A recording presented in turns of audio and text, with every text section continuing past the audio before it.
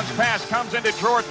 Here's Michael at the foul line. A shot on Elo. Good! The Bulls win! Playoffs? Don't talk about playoffs. You kidding me? I'm supposed to be the franchise player, and we're in here talking about practice. Hello? You play to win the game. They're down to the 20. Oh, the band is out on the field. He's going to go into the end zone. I don't believe what I just saw. One of the all-time shockers. Hi, everybody. I'm Mitch Goldich, and welcome to episode 1 of what I have very creatively named the Mitch Goldich Podcast, where I will talk to sports media people about sports media things. My guest today is a freelance writer. He contributes regularly to Rolling Stone and Sports on Earth. You may have seen his work before that at outlets like Fox Sports, Deadspin, and Buzzfeed. He's also been featured in the Best Sports Writing of the Year anthology for a story about, believe it or not, The Simpsons. And his name is Erik Malinowski. Hello, Erik Malinowski. Thanks for the intro, Mitch. Good to be here. Thanks. So you live in the Bay Area. Are you in San Francisco? I live just south of San Francisco in a town called San Mateo, probably about 20 minutes south of the city, better known as the hometown of Barry Bonds and Tom Brady. So some famous residents from the area. It's always been interesting over the past decade when you talk about natives of San Mateo. Yeah, I've heard of them. So do you ever run into Barry at the Starbucks and say hi? Does he know you? Yeah, no, we're not close personal friends, although Greg Jeffries is also from the area, and being a Mets fan of a certain age, I think there's probably more of a chance of running into him at Starbucks down the street, but no celebrity sightings as of yet. Holding out hope, though. Okay. And how long have you been out there? Let's see, I've been out here since late 2002. That was I came out here probably about 6 months after I graduated from Boston University. So been out there a while, but I would guess the last year has been one of the more exciting ones because you actually got to cover the Giants on their run all the way to winning a World Series, and then right after it, you also covered the Warriors on their run to win an NBA title. So of those two, which was more fun for you? Probably covering the World Series because for a number of reasons, just being probably sort of a baseball fan first and foremost, at least from my earliest years. That was just kind of a thrill, just something to really just cross off the career bucket list. But also it was just really unexpected because, last year, it's so hard to think all the way back to last season.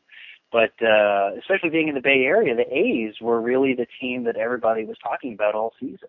There was a couple of points during the year where they had the best record in baseball. They were playing exceptionally well, and you thought, well, gosh, maybe this is the year that they all put it together. And then the August and September happened. Everything kind of went downhill.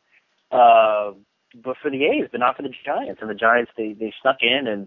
I was still working for Fox Sports at the time, and I figured, what a waste it would be to just sort of, have all these playoff games happening here and to not be able to cover it. So I just kind of, they've got Ken and John Rossi, but I just kind of wedged myself in there a little bit. And I said, look, I'm here. As long as I'm going to have playoff games here, give me a credential, let me cover them, and they just kept winning. The National Series was surprising, and then the series against the Cardinals was just so memorable, and being able to sit up in the overflow seating up the high in the left field upper deck for games 3, 4, and 5 of the World Series was probably the highlight of my career to this point.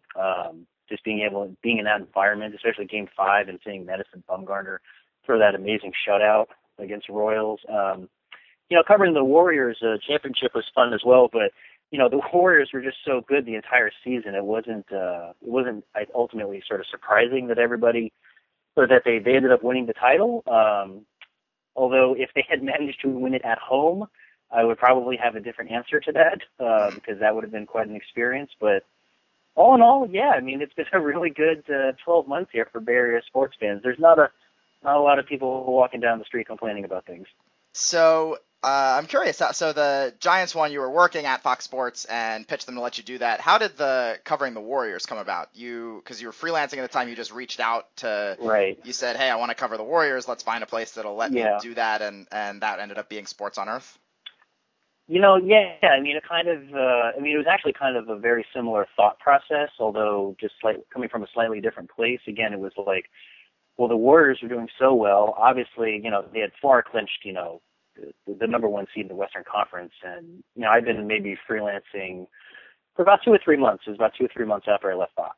And again, I just kind of thought to myself, gosh, it would be such a waste to, be sitting at home on my couch, albeit enjoying watching the games. It would be more fun to actually be inside Oracle Arena actually covering these for somebody. So I just kind of thought to myself, who doesn't have a Bay Area-based writer who's plugged in or covering these things? And one of the first sites that came to mind was Sports on Earth. So, I knew I'd been friends with Will Leach for a few years, so I just sent him an email and I said, who do I talk to? And so he put me in touch with the main person over at Sports on Earth, and we had a nice chat. And basically we came to, sort of the same agreement, I had with the Giants and Fox. Is just, however far they go, I'll just keep covering the home games and just keep getting me a credential, and I'll file after every game. And again, it was just one of those things where it was almost serendipitous. It just, they kept winning and I kept going to the games, and the rest is history. So what was it like for you? I'm guessing, obviously, you knew a lot about both teams just living there and being immersed in the local coverage, but you weren't a beat writer, you weren't officially covering either team, and then all of a sudden you're just dropped in. And, of course, national reporters come in whenever there's a playoff run or a big championship series. But for you to just all of a sudden be there and interviewing players and at press conferences where you're familiar with the teams, but you're not a beat writer. So what was that like, making that transition and being among people who've been around them all year and still trying to come up with great stories? Was it tough to be able to hop in there and do that and do a good job writing stories like that? Yeah, to a certain extent. I mean, I think that, being a local guy, I think you're naturally, as long as you're just sort of paying attention, you're sort of naturally in tune to sort of what's going on. At the same time, it definitely did take a little while to get my sea legs. I mean, I do sort of consider myself a generalist at heart, which, is kind of a blessing and a curse at the same time, because, editors will say, well, they think you're valuable. You're like a Swiss Army knife. You can do lots of things. But the problem is that, you're not like immediately the first person that somebody will think of, because, well, you think of someone to cover the NBA finals or basketball playoffs, you're going to want a basketball person. So when I got there, I basically found myself surrounded by basketball people. And like you said, a lot of the national outlets will send, like a big person in for like a one-off, NBC Sports will send in like a Joe Posnanski or something like that to come cover, one game or something like that. But other than that, I mean, you're basically surrounded by people, very smart, very talented people that do this all season long. We have a good crop of basketball writers here in the Bay Area. We've got, guys like Ethan Strauss from ESPN. We've got Eric Freeman from Yahoo Sports. We've got a lot of the beat guys here, Marcus Thompson and Tim Kawakami from the Mercury News. We've got some good columnists. So there's a lot of really smart basketball-minded people here, and you just try to immerse yourself. You're trying to read everybody the next day. You just get your stuff in on time, but as the playoffs go on, you do feel more comfortable about these things, and I think that was what I was most thankful for. They went so far because by the time the NBA Finals rolled around, there were just so many people there, but also I kind of feel like I especially know what I'm doing at that point. You're so familiar with the surroundings. You kind of know where the player's mindset is at that time. There's not a whole lot that's necessarily going to surprise you. And you can also help out the national people that are coming in, because there's a lot of people that come in from the NBA Finals that, haven't been to Oracle Arena, for one game the entire season. So all of a sudden, if you've been around, you've been there for those 3 previous playoff rounds, you're almost like a veteran at that point. So it's funny how, the playoffs last for 2 months. If you go all the way to the Game 7 of a finals, you're basically talking about 2 months. And so much can happen during that point, and even not just for the players, but I think for the media as well.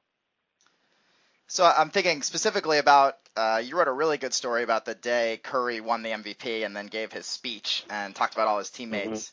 Mm-hmm. And from reading that, I wouldn't have known, it seemed like you'd been with the team all year. And I guess how much did you learn from that 2 months compared to just the years before that you'd followed and paid attention? Like, how much does being around the team really help? Because a lot of people are able to just follow a team and they write stories off of games from the couch, and tons of people do that. How much really extra did you gain from being there and interacting with them and being on site at the finals and throughout the whole playoffs?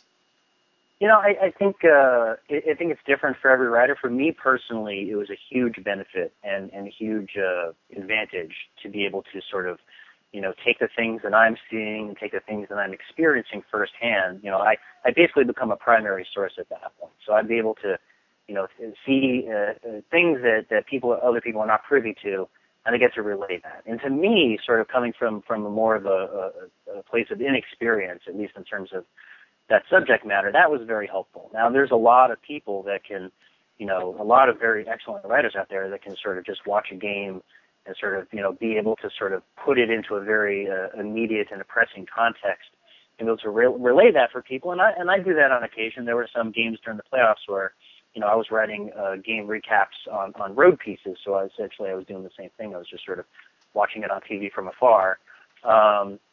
But I can feel the difference, when you're at the arena for all the home games and then you have to sort of switch gears into something that's different or unfamiliar.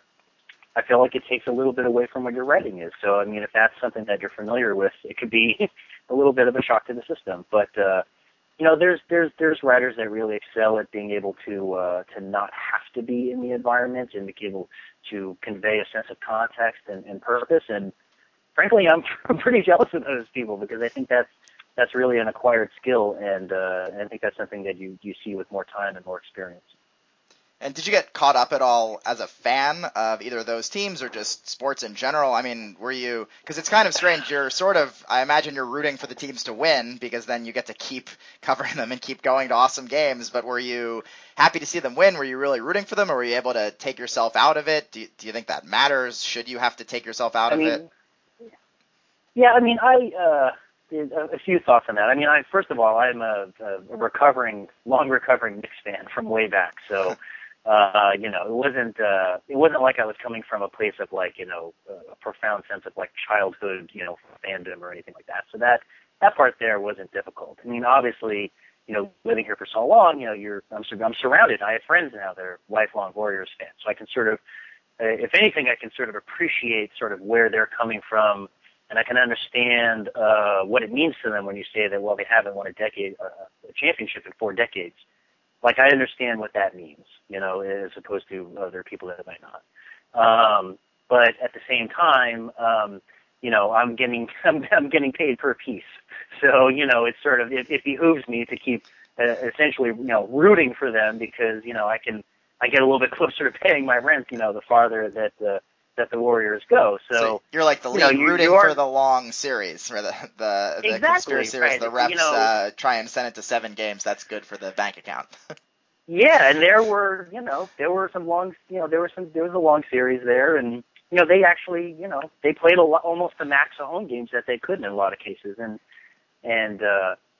I was really rooting for the finals to go 7 games, but at that point you're just kind of rooting for the fact that I get to go to an NBA Finals Game 7, and I honestly, when it's not a guarantee that I'm ever going to be in another position where I can, I'll be at a Game 7 in an NBA Finals. So if anything, I was really just sort of rooting for that, just for sort of the spectacle of it at that point. So, but I mean, there's, the Oracle Arena is one of the most, the loudest, the most fervent fan bases in the NBA, and it's, you just you experience it. It's not, it's not something to necessarily get caught up in, but it's infectious. I mean, you sit there, I would see, beat guys come from around the country. I would, you more and more become, with every round of the playoffs as they advance.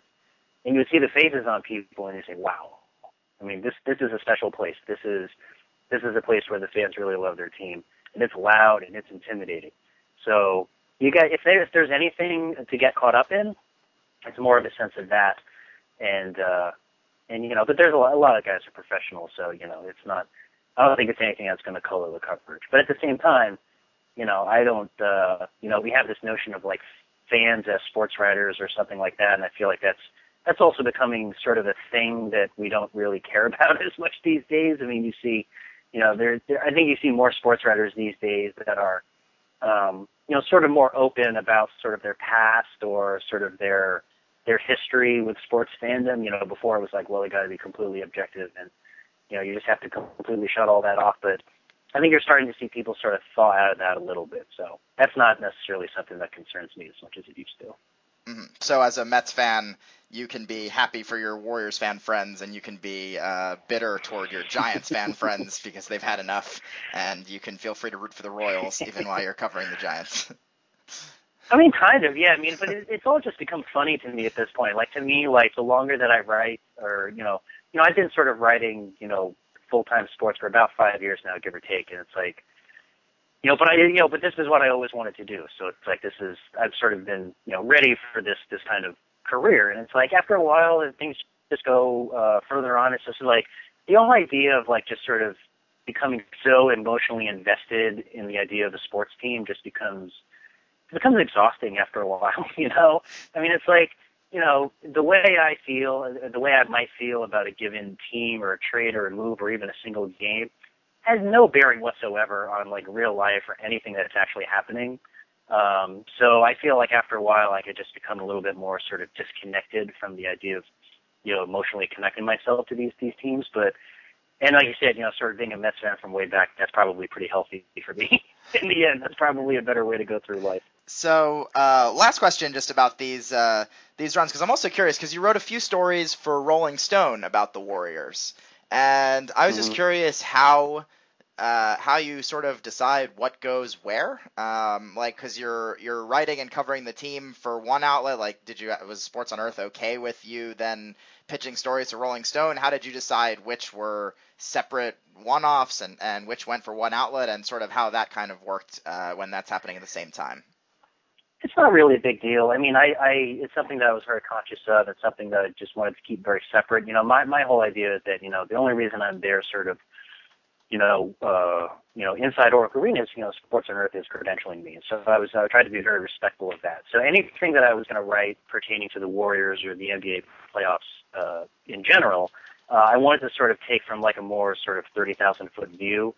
So I didn't want any of the pieces that I was writing for Rolling Stone or anything like that to seem like I was actually sitting in the arena. And I think if you go back and read those, like, it doesn't actually seem like that. It just, they try to read sort of more as like an opinion piece, or sort of like the state of where the playoffs are at that given time. And all the pieces that I was doing for Sports on Earth more or less were, my butt is in the chair and I'm actually there and I'm conveying that sense of being there to the reader. So it's something that I was conscious of, and I didn't want to sort of, cross the beams, as it were. Mm-hmm. Part of the reason I bring that up, and this is sort of a long transition, but you also wrote another story that was published in January about the Dirty Dozen, this team of Olympic hopeful rowers that sort of came out of nowhere. And I think I saw you tweeting that you worked on that story for like years at a time. How long were you working on that, or from when the idea came until it was actually published?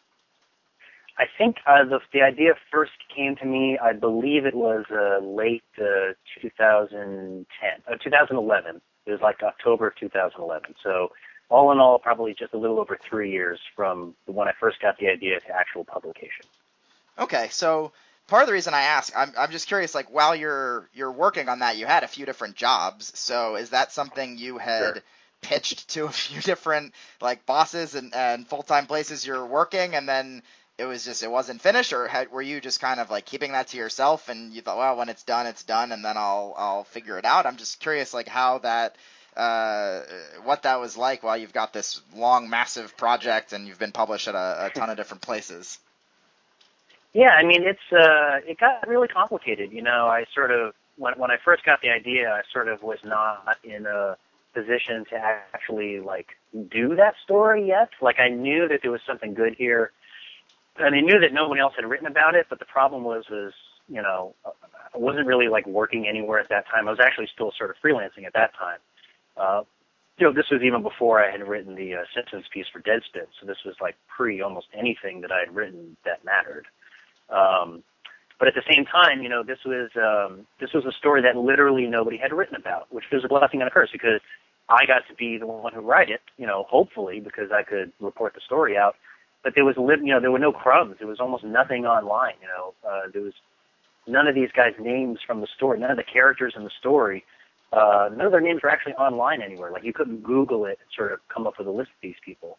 So I was literally, like, all of the reporting that I did was all, it was all original reporting. It was tracking down people through public records. It was, buying old rowing magazines on eBay and that sort of thing. And that was really how the story came together. And originally it was supposed to be for like a long-form magazine app called The Atavist.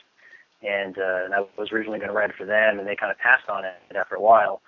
And then I just had to think about who else I was going to take it to, and I pitched around to a few other places, and they passed. And eventually I just realized, well, I mean, it's in good enough shape. I'm working at Fox. Fox is sort of committed to doing these sort of longer pieces, and I'd done a few longer pieces for Fox at that point. I'd done, this profile of Tom Amansky. I'd done a profile of former Commissioner Fay Vincent. And I was just kind of, out of other outlets at that point. So I realized, well, let's just get it into shape and let's just publish it at Fox here, and let's just get it out there so people can finally read it. And how many words did it end up being in its final published form? It actually ended up being about 12,000 words, give or take, which I think was and will probably remains the longest story that FoxSports.com has ever published. And you personally, that's the longest you've gone, I'm guessing? That is. Before that, the longest I'd done was the Fay Vincent profile, which I think clocked in at about 9,000 words. And yeah, this Dirty Dozen story, which, sort of the elevator pitch here is that there was a group of, back in 1983, there was a group of rugby players from the Bay Area that basically gave up their lives for a year and a half to train to become elite rowers for the 1984 Olympics in L.A. And it's sort of the story of how they did that, how they were taken, they were financed by this very eccentric sort of real estate magnate here in the Bay Area, and it's a story of, how far they got, how they traveled the world, how they became, basically stars of the rowing world, and how close they ended up being to accomplishing their Olympic dream. So, it was it was a labor of love for a long time, but I was just happy to get it published, and I was happy that the reaction was so positive. And maybe you said this, how did you actually come across the story in the first place? So I was working on a feature story for Wired magazine, where I'd worked for 8 years as a fact checker, but I freaked out. I quit. I was freelancing, and this story never actually ended up running. But I was talking to somebody a subject for the story, and during one of our conversations during the reporting, he just went off on this tangent about how when he was working at Cal Berkeley, he was like a physical therapist kind of guru. And when he was working at Cal Berkeley in the early 1980s, he just mentioned how there was a group of rugby players turned rowers that I used to work with, and they were this crazy group of guys, and they were going to try to make the Olympics and blah blah blah. And all I'm thinking to myself is, that's the story that I want to be reporting here, not the story that I've come here to talk to this guy about. And it was one of those cases where I went home that day from my reporting trip, and I Googled, Dirty Dozen Rowing Club Bay Area or whatever, and I think I got like 2 search results, and one of them was just an AP story from 1983. So I realized that and even at that point, I didn't know, like, was this guy just making everything up at that point? I mean, was he embellishing? I mean, like, what is the fact and what is the fiction here? And he was mostly correct in the end, but he turned out to be correct enough to actually, he that was the first crumb, and then one crumb turned into a few more at that point. So which do you prefer working on? Do you prefer putting together these kinds of long-form pieces that are going to take you longer to do compared to, I mean, it's a totally different experience compared to, like, being in the arena for a basketball game, which, sure. I guess, do they do different things for you, or, which do you enjoy? How are they different, sort of the thrill of writing and publishing? Yeah, I mean, the basketball stuff is a good example. It's a good question. I like doing that because it gets, now that I'm basically a full-time freelancer working from home, like my human interaction has been sort of cut off, or has decreased dramatically over the last 5 months, give or take.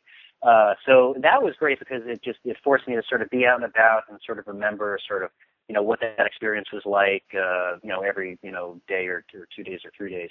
But frankly, I just really love doing the longer pieces, and, some of them, end up taking, some of them I can bang out in 3 or 4 days. I did a piece for BuzzFeed on the history behind One Shining Moment, the college basketball anthem.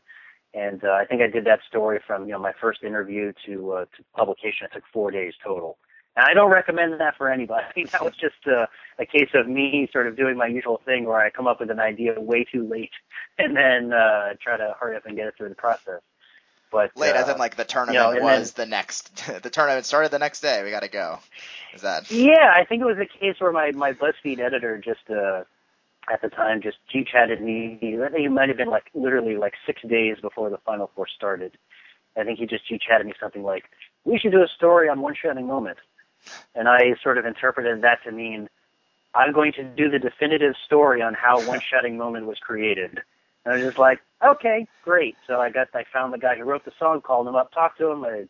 If you read the story, you'd learn that Armin Katayan of CBS Sports, who was an SI investigative reporter back then, plays a very pivotal role. He was childhood friends with the guy who wrote the song. And I tracked down Armin, was somewhere on assignment, and I interviewed him at 6 a.m. on a Saturday morning, and, managed to, file by Sunday morning, and we got it published the next day, and it just all came together. And like you said, that is not a healthy recipe for banging out a long-form feature, but, I think it ended up being selected as a notable selection in last year's Best American Sports Writing. So apparently I did something right, but I try to avoid that at all costs. I try to give myself at least, 3 or 4 weeks on some projects. I'm working on something right now. I've got features, for RollingStone.com, scheduled through October. So I got 3 different features that I'm working on right now, and I got to file one of them in about 3.5 weeks or 3 weeks. So, I'm deep into the reporting on that, and then on to the next one. So, ideally, I like to give myself, about a month, maybe 6 weeks. I did the Simpsons piece for Deadspin. I did that in about 6 weeks. Between the time that I, emailed the idea to Tommy Craggs until the time it was published. So that seems to be sort of the sweet spot. And then sort of the goal as a freelancer, and this is actually something I'm sort of still, working on because I haven't sort of, been full-time freelancing in at least a couple of years, is the idea to just sort of keep that wheel moving. And, you've got, maybe it takes you 6 weeks to work on a piece, but you've got to be working on maybe 3 or 4 pieces, simultaneously at any given time. So, as one piece goes out, you better have at least 2 or 3 or 4 more in the hopper because, you got to keep publishing. You got to have those checks keep coming in, and plus it's fun. This isn't work. We get to write about sports for a living. We get to write, cool stories about people that readers don't yet know about, or stories that they don't yet know, and we get to be the people that sort of tell those stories. So, this is. This beats a lot of other things that I could be doing. So it's not, it gets kind of manic, and then the pressure, kind of goes up a little bit sometimes, but, this ain't work. This is more fun than anything. Yeah, which is nice on those days you get stressed to just take a step back and say, well, if this is what I'm stressed about, this is a good life then. Yeah. So I'm a big proponent of going around the block for walks. That helps out a lot. Okay. Easier than turning on the Mets game, I guess, if you're trying to relieve stress. Yeah, much better for the blood pressure. Yeah, sorry to get another jab in there. As a Phillies fan myself, for those who don't know, although we don't have much room to talk this year. You speak accurate and true. That's fine. So I did want to ask you about the Simpsons story, and I know you said that was sort of your first. I forget your phrasing exactly. I think you said your first thing that mattered was maybe what you said. Yeah. But no, that's pretty much it. Yeah. Okay, so this was a history of the famous episode where the Springfield Nine and the Simpsons softball team with MLB stars. Where does that rank on your list of favorite stories that you've done? Or how important was it to your career? How much fun was that one for you to work on at the time, and then also to still look back on and say, yeah, I have that story, and it was fun, it was awesome. It's number one on all of those things. It's number one. It's far and away my favorite piece that I've ever done. But even, the gap between 1 and 2 is even wider in terms of, how important it was to my career. I mean, I tried for so long. I was a sports writer in college. I interned at the Boston Globe sports department. I always wanted to write sports coming out of college, but it was all pre-social media at that point. 2002 I graduated, so this was pre-Friendster. So nobody was like connected with anybody. I knew I was going to come out to the Bay Area because my girlfriend, now my wife, she was from there, so I knew I was going to come here eventually. But nobody knew anybody, so I came out here and I ended up just getting a fact check internship at Wired magazine. I basically turned that into a staff position. I was a fact checker for 7.5 years, and I wrote a few sports-related pieces for the magazine over the years. I always kind of felt like I was the token sports guy in the office. I kind of felt like it was my duty to pitch sports stuff where I could, and I did that a few times, but I was mostly just fact checking at that point. And in hindsight, it was a really good experience because you learn, Wired won National Magazine Awards over those years. I mean, you're working with some of the best editors and some of the best writers in journalism. So you learn a lot about sort of the craft of making good magazine stories, and you learn what it takes to be a good writer. And at the same time, you learn what not to do, because you see a lot of really good writers of really good reputation make some really dumb mistakes. And it happens, so you get to be able to learn from those, sort of behind the scenes. But, so I did that for years, and but my career as a sports writer just had no openings at that point. So eventually eventually Wired decided to start a sports blog. And so I moved to Wired.com from the magazine. I edited their sports site for a year. And then I went freelance, and I was freelancing for about 6 months, but, I was just I was writing for trade publications. I was doing, like tech product reviews. Like I just wasn't, I wasn't really breaking in the way I'd hoped. And then through a common acquaintance, I met AJ Delario, who was editing Deadspin at the time, and we had some good discussions. But through meeting AJ, I also met Tommy Craggs. So when Tommy took over as the editor of Deadspin, at the tail end of 2011, he kind of got in touch with me and said, we got some freelance budget. If you got any ideas, just let me know. Just drop me a line.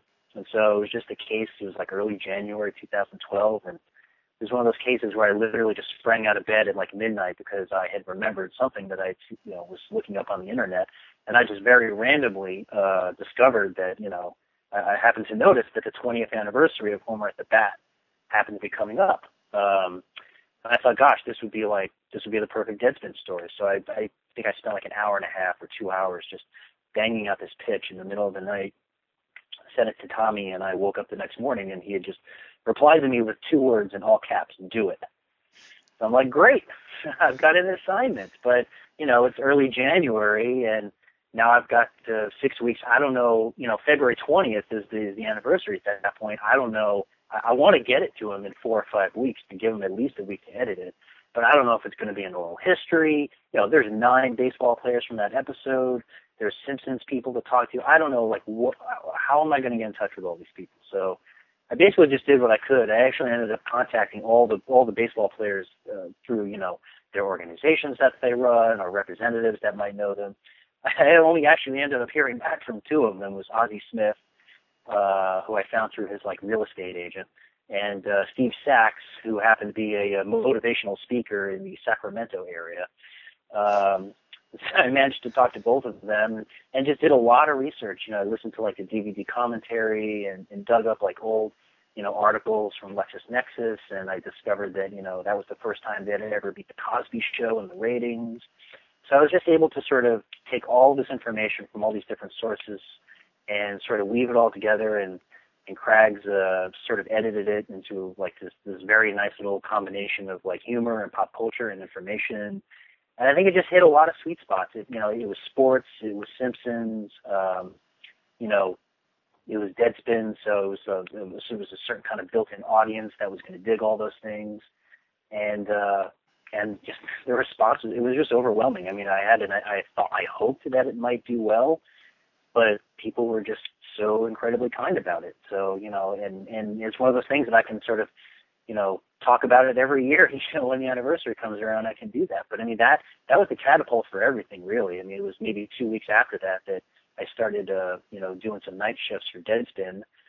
And I did that for a year, and that kind of led to the BuzzFeed job, which led to the Fox Sports job, which has led to here. So, that was sort of the catalyst for everything that was to come. So I will forever be grateful for that story and for what it did for my career.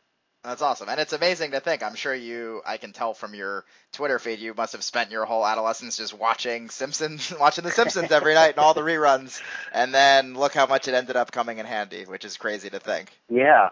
No, very blessed to be of a certain age where, I very readily remember, people talk about sort of the golden years, seasons, 2 through 8 or something like that. And, I remember watching all those as they aired originally. So, it's just to be able to go back and sort of pick something from my own childhood and to sort of, bring it to the current and sort of give it, a new context and a new presentation.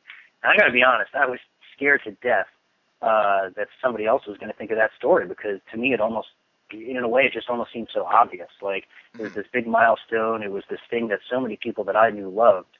And I was terrified. We didn't publish it until 3 or 4 p.m. Eastern on that day of the anniversary. We were editing it right up until the last minute. Sitting there watching the clock all day. Yeah, and yeah. I'm watching my Twitter feed at that point, and I'm just terrified. Like, I'm doing Twitter searches for keywords, and I'm like, I just know someone's going to beat this to me. It's going to be, it's going to be a Wall Street Journal story or something like that. I don't know, what it is. Someone's going to beat me to this. I was never so happy to be wrong. So it was selected for the Best American Sports Writing, and I know that you don't write trying to win awards or anything. Most people don't. I imagine you don't, but I'm sure that was pretty amazing. I mean, when you got that news, yeah. Had you submitted it, or was this totally out of the blue? Like, what was that like when you found out that had happened? I mean, first of all, it still remains to this day sort of the most freakiest, randomest occurrence that sort of ever happened in my career, because they have a master sort of listing. They have a master list of all the writers that have ever been selected in all the editions, and there's just an amazing amount of excellent writers who have never gotten it before. I mean, it's just such a crapshoot. And that was the first time that I'd ever submitted. I mean, you can read the rules. They're very, Glenn Stout, who's the editor of the series, it makes it very clear that, nominating yourself is basically the best way to ensure that, you get considered in the end. So, I had no qualms. There was no pride to be swallowed in terms of, nominating myself for anything. And also I basically just had zero, expectations, because it was the first thing that I had ever written. It was the first time I'd ever nominated myself. It was the first thing I'd ever thought that might warrant any iota of consideration for such an honor. And you get that email, he emails Craggs, to then forwards the email onto me with, about 30 exclamation points appended to the beginning. And, you read that email where it's like, you've been selected for the anthology, and I think I just started screaming. It was like 9 a.m. and I think my wife thought I was being murdered or something like that. She ran into the room, and I told her, and it's tough, because the hardest thing is after you find out, you gotta shut your mouth for 5 months, or until they publicly announce the roster in August or September or whatever on a given year. And you can tell people, you just can't you can't publicize it, you can't tweet it out, you can't Facebook it. Mm-hmm. So you sort of have to keep your yap shut about it. But and that was kind of hard, but also kind of worth it. So I don't know if it'll ever happen again. I'm prepared for it to never happen again, and if so, that's fine. All I can do at this point is, just kind of keep giving myself chances to nominate. If I can go through a year and I can look back, as I've been happy to, the last couple of years, if I can look back on a given calendar year and say, I've got a couple things here that I would not be embarrassed to sort of print out and send in and just cross your fingers on. I mean, I think that's the goal for any of us at this point, just to be able to put out work that you're proud of and that you'd want other people to read sort of in another fashion. Mm-hmm. So, speaking of work that you're probably proud of, another thing you did for Deadspin was the Umpire series, and you wrote individual profiles for how many Major League Baseball umpires? It was somewhere in the high 60s. I think all told, because we did sort of a compilation at the end, but all told, it ended up being a 72-part series. Okay, 72-part series, and can you break it down for us? You had a ton of information on each guy, so what was in there, but also just, why did you do this is maybe the first question a lot of people would ask. And how long did this whole process take? Well, so yeah, that was the summer of 2012, and so I was freelancing for Deadspin at that point. I was doing my sort of 3 night shifts a week, and I reached the point where Tommy and I would just sort of kick around ideas, and one of the ideas I had was to sort of do something on like I don't know, I think I phrased it as something like the private lives of Major League umpires. Like I was doing research for something, and I came across some bios, the official MLB bios of umpires, and I found that some of them had some like really funny or interesting sort of, they have like hobbies, or like, you may not have known this about this umpire. It was like he's a mountain trail guide in the off season, or he's a major insurance executive in Cincinnati, or something like that.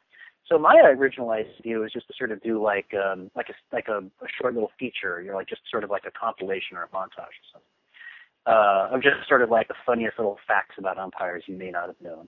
And Tommy's idea was to sort of do like, umpires sort of by themselves, sort of singularly.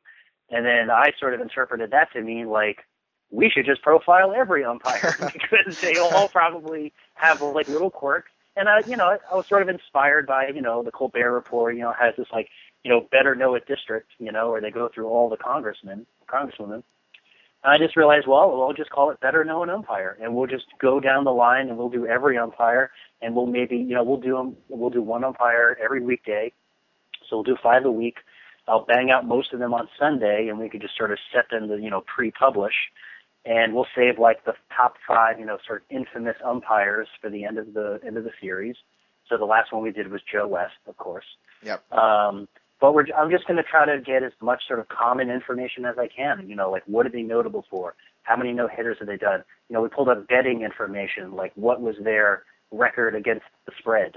And Tim Burke, Bubble Prog on Twitter, he pulled strike 3 gift calls for every single umpire. So every post, ended with, what does their strike 3 call look like in GIF form?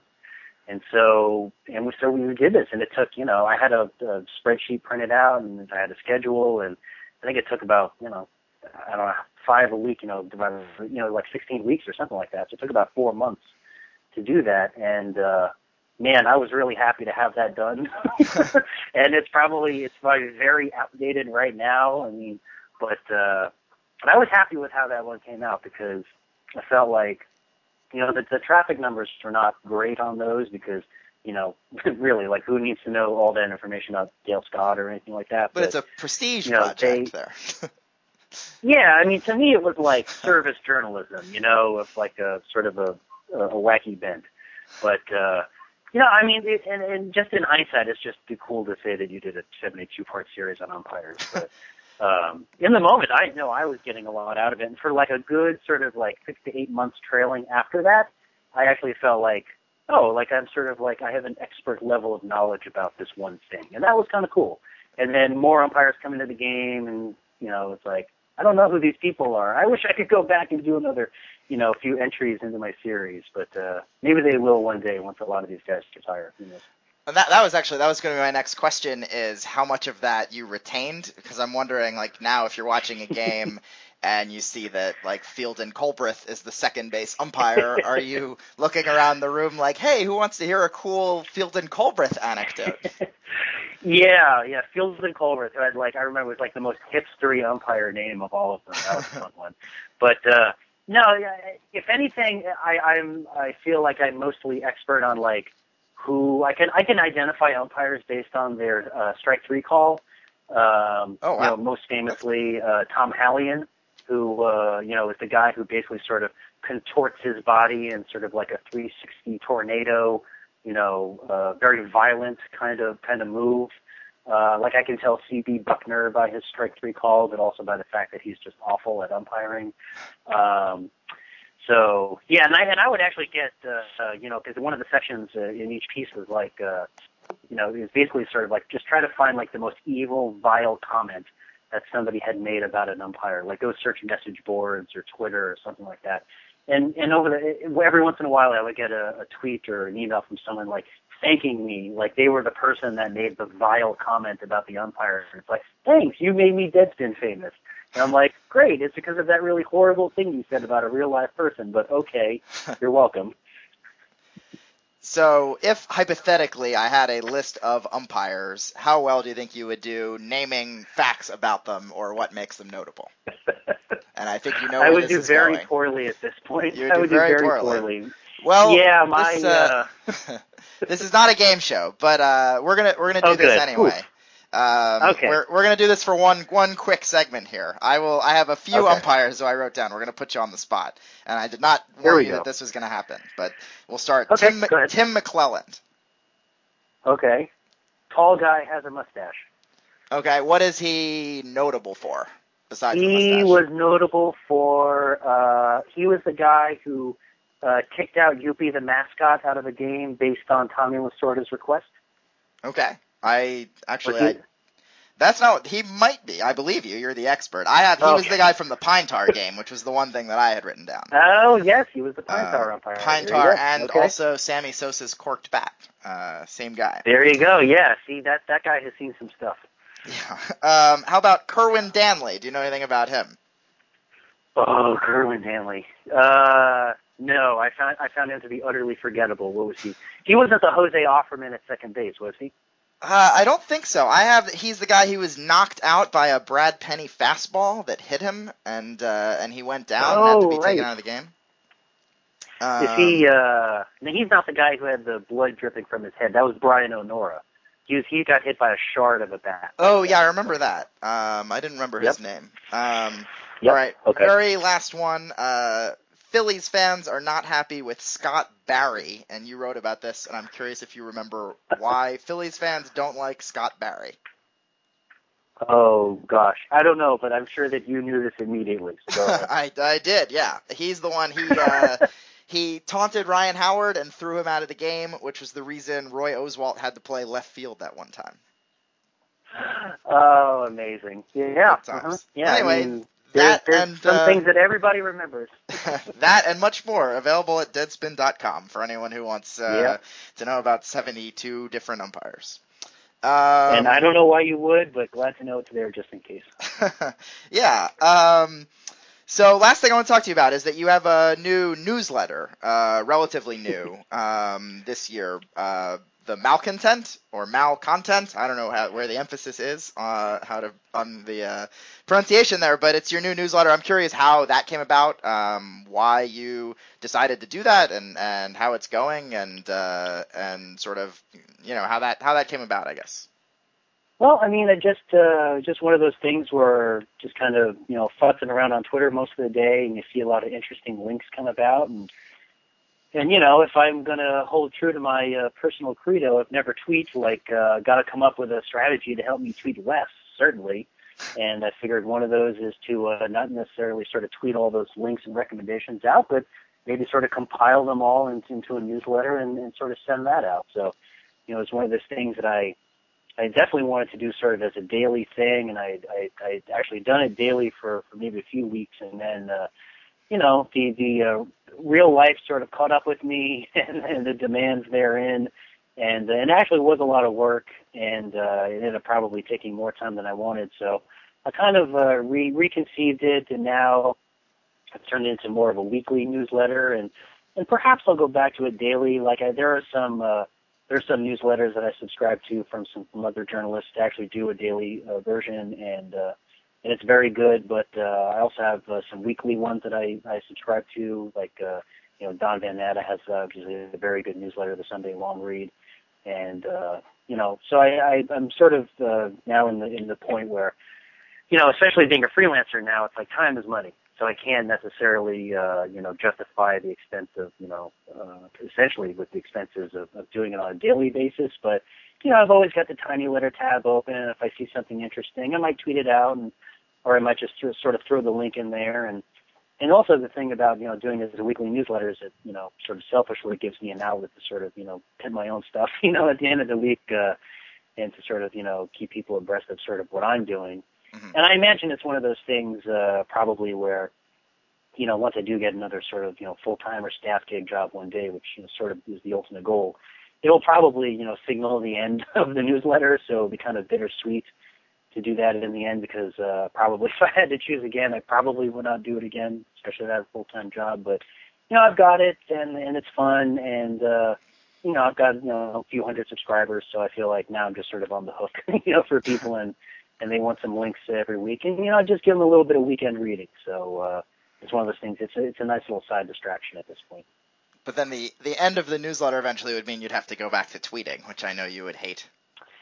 I honestly, it would just it would complicate things in a lot of different ways, and I would be emotionally torn over having to do such a thing. But I'll sort of take it one step at a time at this point. It seems like you're already pretty emotionally torn. Is that a daily struggle for you, balancing your hatred to tweet and your willingness to break your number one rule every day? I don't know if it's a hatred to tweet, but it's an eternal reluctance. And as I've said a couple of times, every day is a failure, but tomorrow is always a new opportunity to not tweet. So. This is a little bit inside baseball-y for those people who follow you on Twitter already. But this was great, and I want to thank you a lot. We're wrapping up here, but I just want to say thanks a lot for coming on and taking the time to chat, especially for episode 1. I know you had promised me ahead of time to try to be dreadfully boring so that my future guests would look good. Hopefully you did not succeed in that either. But thanks a lot to Erik Malinowski, and even though he does not want to tweet, you can follow him on Twitter at Erik Mal, ERIKMAL on Twitter. There you can get info on his newsletter, which does have a lot of good stuff. Anything else to say? I don't know. Thanks a lot. I appreciate it, Erik. No, this was fun. Thanks for the opportunity. Appreciate it. I guess I can also plug myself before I get out of here. I am hoping that by the time this launches, it will be available in iTunes. So you should be able to go to the iTunes store and search for The Mitch Goldich Podcast. You'll be able to subscribe. You can also give me a rating and a review. Hopefully you'll be nice since this was just the first episode. You can also follow me on Twitter. I'm at Mitch Goldich, Goldich. I post there a ton, and I'll definitely be sharing all future episodes there. And you should also be able to find future episodes by going to my website, mitchgoldich.com. So once again, thanks to Erik, and thanks to all of you for listening, especially if you've made it this far. And I'll talk to all of you again soon.